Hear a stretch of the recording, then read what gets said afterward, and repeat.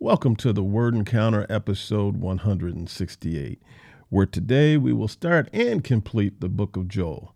First of all, with regard to Joel, we don't know that much about the prophet Joel. We know who his father was, but other than that, we don't know that much about Joel. There are several people named Joel that appear in the Old Testament, but they don't. It doesn't seem like that they are this Joel. And so with regard to the time frame, we're not exactly sure about that either. I can say with a certain degree of certainty that he was prophesying to the northern kingdom Israel prior to their exile, prior to their defeat by the Assyrians. And so, but where exactly that is in the timeline is not exactly clear. And so, again, Joel's main mission was to prophesy to the northern kingdom. Now, he didn't prophesy anything specific either. They were more general prophecies. And so, and they could be applicable to the immediate future of the Israelites or applicable to sometime later on in the time of Jesus or beyond, or sometime into the future. And so, again, these prophecies can have multiple applications. And so what we can say is that, and this goes for all of the prophets, basically, they're all, if you really listen to the word that's being prophesied, they're all really prophesying the same thing. They're prophesying a warning, they're prophesying destruction, and then they're prophesying a type of rebirth or resurrection. And this is pretty much consistent with all the prophets, and they are, their timelines overlap. And so we see that the prophets are prophesying to Judah, prophesying to Israel, and they're essentially prophesying similar things to all of the people. And so I think it's pretty clear that all of the people at some point in time in their life are aware of these prophecies. And the prophecies are consistent. And so to me, that's very reassuring with regard to the authenticity of the Bible, because we have numerous different people, different prophets, prophesying essentially similar things over a period of hundreds of years to the people, and these things did come to pass. And so with that, let's get started in the book of Joel. And so we see in chapter 1, verse 1, it says, "The word of the Lord that came to Joel, son of Pethuel." And it says, "A plague of locusts." Verse 2, "Hear this, you elders. Listen, all you inhabitants of the land. Has anything like this ever happened in your days or in the days of your ancestors? Tell your children about it, and let your children tell their children, and their children the next generation. What the devouring locust has left, the swarming locust has eaten. What the swarming locust has left, the young locust has eaten. What the young locust has left, the destroying locust has eaten." And so we see that this is a plague of locusts that is to come onto the land, or that is coming onto the land. Now, is this an actual locust plague, or is it symbolic of invading armies? It's not exactly sure. I think this is referring to an actual locust plague, but I don't know that for sure. And so we drop down to verse 13, and the word says, "Dress in sackcloth and lament, you priests. Wail, you ministers of the altar. Come and spend the night in sackcloth, you ministers of my God, because grain and drink offerings are withheld from the house of your God. Announce a sacred fast. Proclaim a solemn assembly. Gather the elders and all the residents of the land at the house of the Lord your God, and cry out to the Lord." And so this is kind of a prescription with regard to how to appeal to God when there are catastrophes at hand. Okay, it says, "Announce a sacred fast, proclaim a solemn assembly, gather everybody, gather all the peoples, and it says at the house of your Lord, so gather all the peoples in the churches, gather them all, and cry out to the Lord." The next section says, "The day of the Lord." It says, "Woe because of that day." That day referring to that day when these locusts will swarm and devour everything. "For the day of the Lord is near and will come as devastation from the Almighty. Hasn't the food been cut off before our eyes, joy and gladness from the house of our God?" So haven't we been experiencing this bad stuff? And it says in verse 20, "Even the wild animals cry out to you, for the riverbeds are dried up and fire has consumed the pastures of the wilderness." And so this is a bad deal, right? So let's go to chapter 2. And chapter 2 says, let's drop down to verse 12. And it says God's call for repentance. And the word says, even now when? Even now in the midst of all of this catastrophic destruction, this is the Lord's declaration. Turn to me with all your heart, with fasting, weeping, and mourning.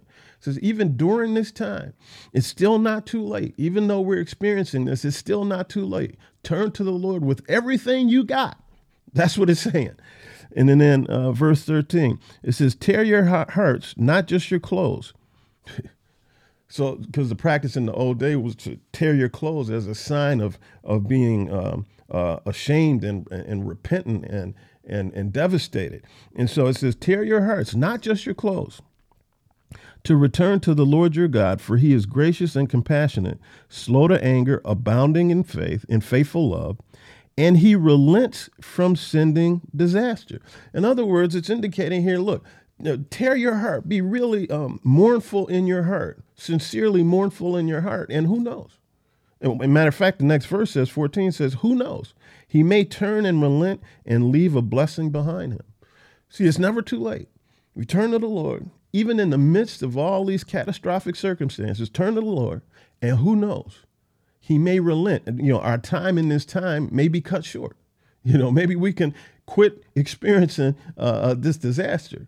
It says, and maybe not only might the time be cut short, but maybe he might leave a blessing in return. He might turn this disaster and on top of that, leave a blessing. Who knows? And then it says, so you can offer a grain offering and a drink offering to the Lord your God. Verse 15, blow the ram's horn in Zion, announce a sacred fast, proclaim a solemn assembly.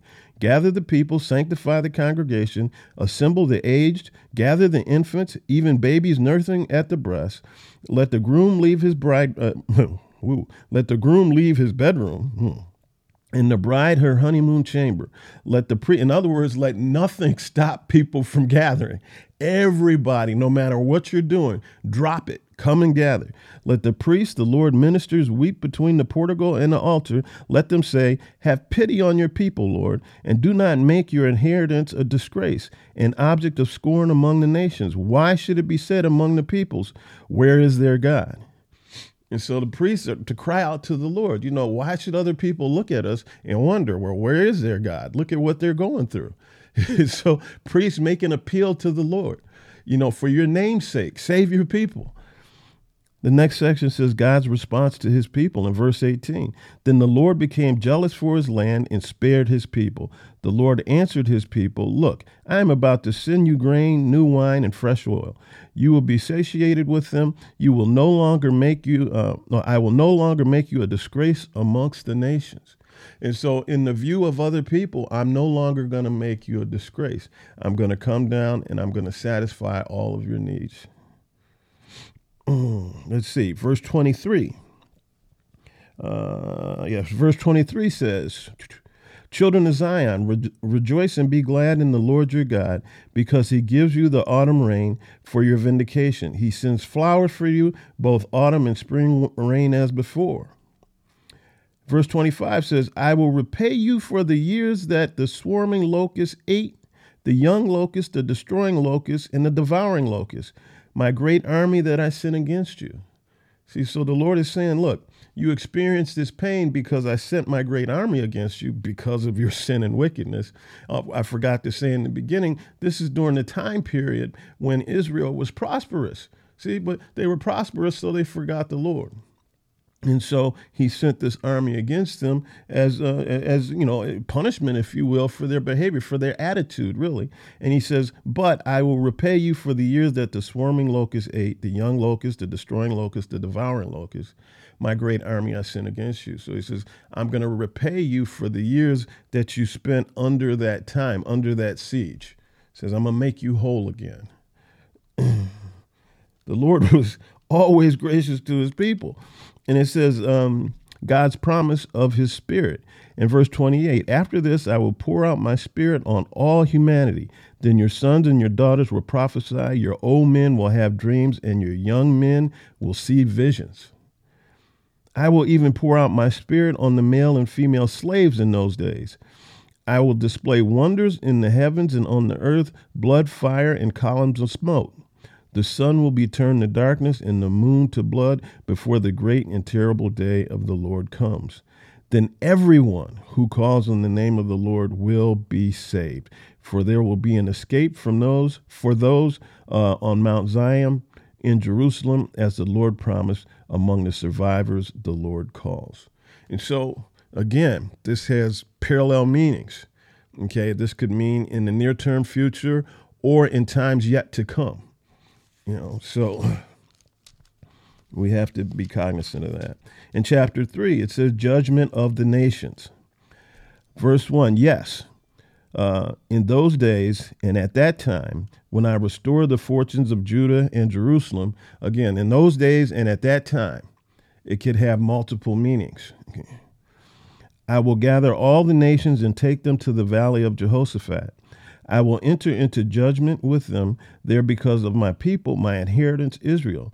The nations have scattered the Israelites in foreign countries and divided up my land. They cast lots for my people. They bartered a boy for a prostitute and sold a girl for wine to drink. In other words, he's saying, look, these other nations, they've gathered up my people, and then they start auctioning off my people. A boy for a prostitute, a girl for a bottle of wine. They start trading my people for stuff, these other nations. And it says, in verse 12, it says, let the nations be roused and come to the valley of Jehoshaphat, for there I will sit down to judge all the surrounding nations. And so the Lord is saying, look, I'm going to gather all these nations and judge them. And then it says in verse 17, then you will know that I am the Lord your God who dwells in Zion, my holy mountain. Jerusalem will be holy, and foreigners will never overrun it again. And so that is the promise of the Lord. And that is the end of the book of Amos.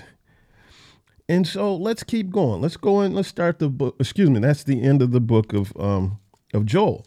So let's go into the book of Amos. And we see that Amos here was a prophet of the Lord, but he was initially a sheep breeder, a sheep herder. And the time period is roughly during the time of Jeroboam. And so this is before the people were exiled, and so it's in that time frame. And it says, it's the same sort of thing. He's going to prophesy about the wickedness of the people and what's to come, and give opportunity for people to turn from their wicked ways. So let's go on. Chapter 1, the words of Amos, who was one of the sheep breeders from Tekoa. What he saw regarding Israel in the days of King Uzziah of Judah and Jeroboam, son of Jehoash, son of Israel, king of Israel, 2 years before the earthquake. Apparently, this earthquake was a significant thing. In verse 2, it says, he said, the Lord roars from Zion and makes his voice heard from Jerusalem.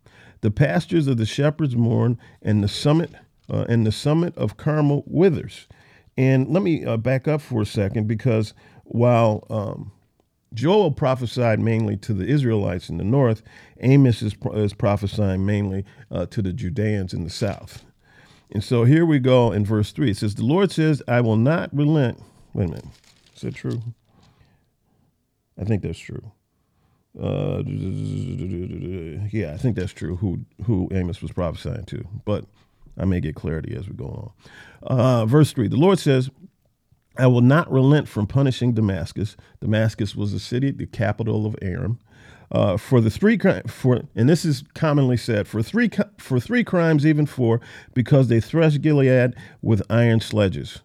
And then it says in verse 6, the Lord says, I will not relent from punishing Gaza for 3 crimes, even 4, because they exiled the whole community, handing them over to Edom. The phrase 3 crimes, even 4 indicates massive criminal behavior. In other words, not something minor, but something significant and probably ongoing.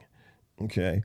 And then we drop down to verse 9. The Lord says, I will not relent from punishing Tyre for 3 crimes, even 4, because they handed over a whole community of exiles to Edom and broke a treaty of brotherhood. It says in verse 11, the Lord says, I will not relent from punishing Edom for 3 crimes, even 4, because he punished his brother with the sword. He stifled his compassion. His anger tore at him continually, and he harbored his rage incessantly. So remember, Edom is a descendant from Esau, and they should have been allies with the Israelites. Instead, they were their enemies. And so it says, because he pursued his brother with the sword, and that's what it's talking about.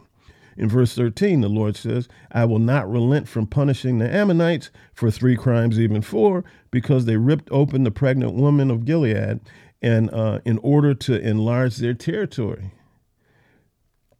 Let's go on to chapter 2. It says, the Lord says, I will not relent from punishing Moab for 3 crimes, even 4, because he burned the bones of the king of Edom to lime. In the next section says judgment on Judah. In verse 4, it says, the Lord says, I will not relent from punishing Judah for 3 crimes, even 4, because they rejected the instruction of the Lord and have not kept his statutes. The lies that their ancestors followed have led them astray. Judgment on Israel. Verse 6 says, the Lord says, I will not relent from punishing Israel for 3 crimes, even 4, because they sell a righteous person for silver and a needy person for a pair of sandals. They trample the heads of the poor on the dust of the ground and obstruct the path of the needy. A man and his father have sexual relations with the same girl, profaning my holy name. They stretch out beside every altar on garments taken as collateral, and in the house of their God they drink wine obtained through fees. Yet I destroyed the Ammonite as Israel advanced. His height was like the cedars, his being the Ammonite. In other words, the Amorite was a big obstacle. And the Lord is saying, I destroyed the Amorite as Israel advanced. As you were going forth, I destroyed a huge enemy. His height was like the cedars, and he was sturdy as oaks. I destroyed his fruit I destroyed his fruit above and his roots beneath. So the Lord is saying, I totally wiped out this huge enemy of yours, and I brought you from the land of Egypt and led you 40 years in the wilderness in order to possess the land of the Amorite. And so the Lord is saying, look, I brought you out of Egypt. I brought you out of slavery. And because of your sin and whatnot, you had to wander in the desert for 40 years. But I still brought you out. And after that time, I identified a land for you, and I cleared the people, the mighty people that were in that land. I cleared them for you. It says, I raised up some of your sons as prophets and some of your young men as Nazirites. Is this not the case, Israelites? And so the Lord has, condensed the history and says, look, this is what I've done and this is what happened. Isn't this true, Israel? Then he says in verse 12, but you made the Nazirites drink wine. See, when you were a Nazirite, there was a pledge that for your entire life, you were to not drink alcohol. That was a part of their pledge. Another one was their hair wouldn't be cut or something like that, because Samson was a Nazirite, and so that their hair wouldn't be cut. And so these were some of the vows of the Nazirite. And he says, but you made the Nazirites drink wine. In other words, you made them do what they vowed not to do. You forced them to do it. And it says, and you commanded the prophets, do not prophesy. The Lord is saying, look, I identified these people as prophets to be my oracles, to speak my word, but you demanded that they not prophesy. So you made the Nazirites drink, even though they vowed not to drink, you made them. And then you demanded that the prophets not prophesy, even though that's what I commanded them to do. In other words, you've been working against me. You're my enemy. It says in verse 13, look, I am about to crush you in your place as a wagon crushes when full of grain. So when a wagon is heavy with grain and it is being, crushed under the weight, that's the way I'm going to crush you. I'm going to crush you under my weight. Verse 16, and it says, even the most courageous of the warriors will flee naked on that day. This is the Lord's declaration. Such is going to be the pressure that even the most courageous will flee naked on that day. Let's go to chapter 3. And chapter 3 says, God's reasons for punishing Israel. I think we just read a bunch of them. But anyway, it says, Listen to this message that the Lord has spoken against you, Israelites, against the entire clan that I brought from the land of Egypt. Verse 2. I have known only you out of all the clans of the earth. Therefore, I will punish you for all your iniquities. So the Lord is saying, out of all the clans, out of all the tribes, out of all the peoples of the earth, I identified you as my people.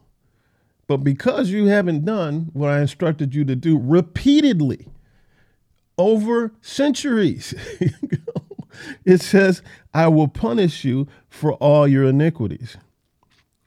Verse 3, can two walk together without agreeing to meet? Does a lion roar in the forest when it has no prey? If a ram's horn is blown in a city, aren't people afraid? Verse 7, indeed, the Lord does nothing without revealing his counsel to his servants, the prophets.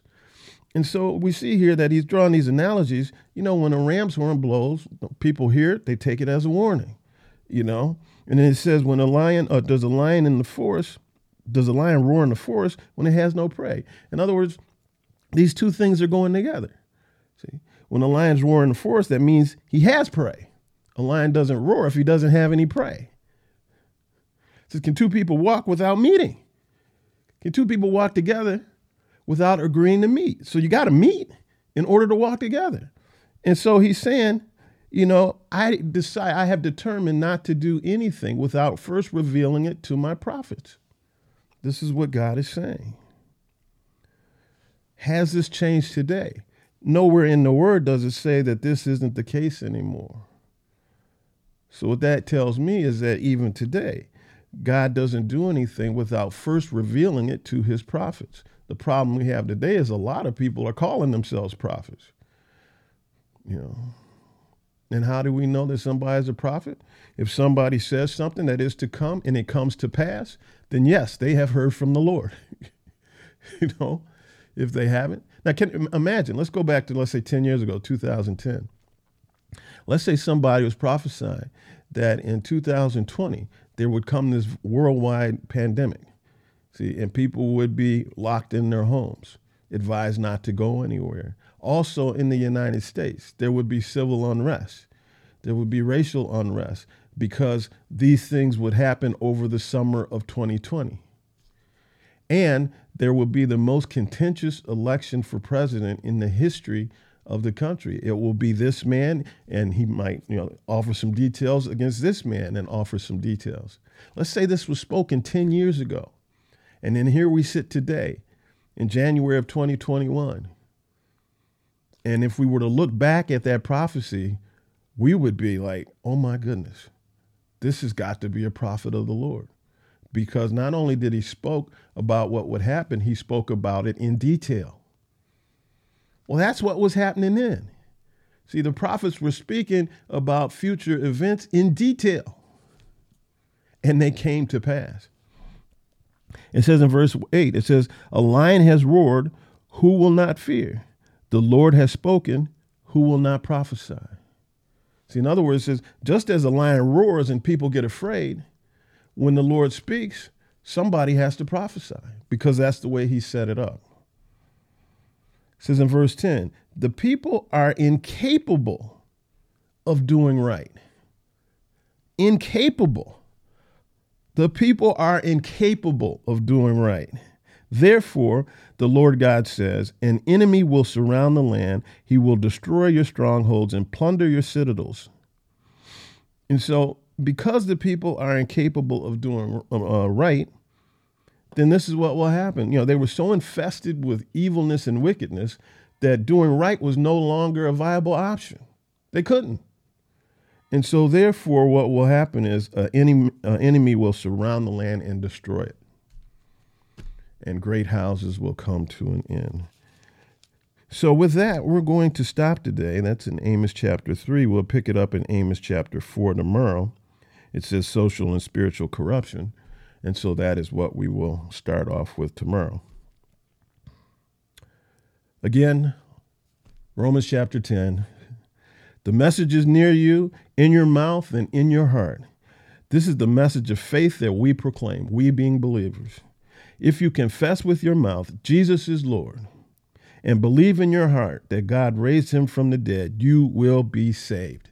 Period. End of story. In verse 10, it says, one believes with the heart, resulting in righteousness, and one confesses with the mouth, resulting in salvation. For the scripture says, everyone who believes on him will not be put to shame, since there is no distinction between Jew and Greek. It says, everyone who calls on him will not be put to shame, because there's no distinction between Jew and Greek. You see, so it doesn't matter who you are. For the script, since there is no distinction between Jew and Greek, because the same Lord of all richly blesses all who call on him, because the same God blesses everybody who calls on him. For everyone who calls on the name of the Lord will be saved. Period. End of story. Make that confession, even if you've made it before. Keep confessing, because we learn best when we hear and hear and hear and hear and hear and hear and hear. We just make reinforcements in our own head, in our own mind. And that is what we want to do.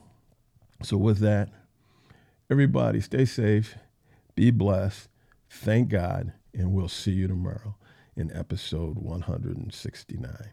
Bye-bye now.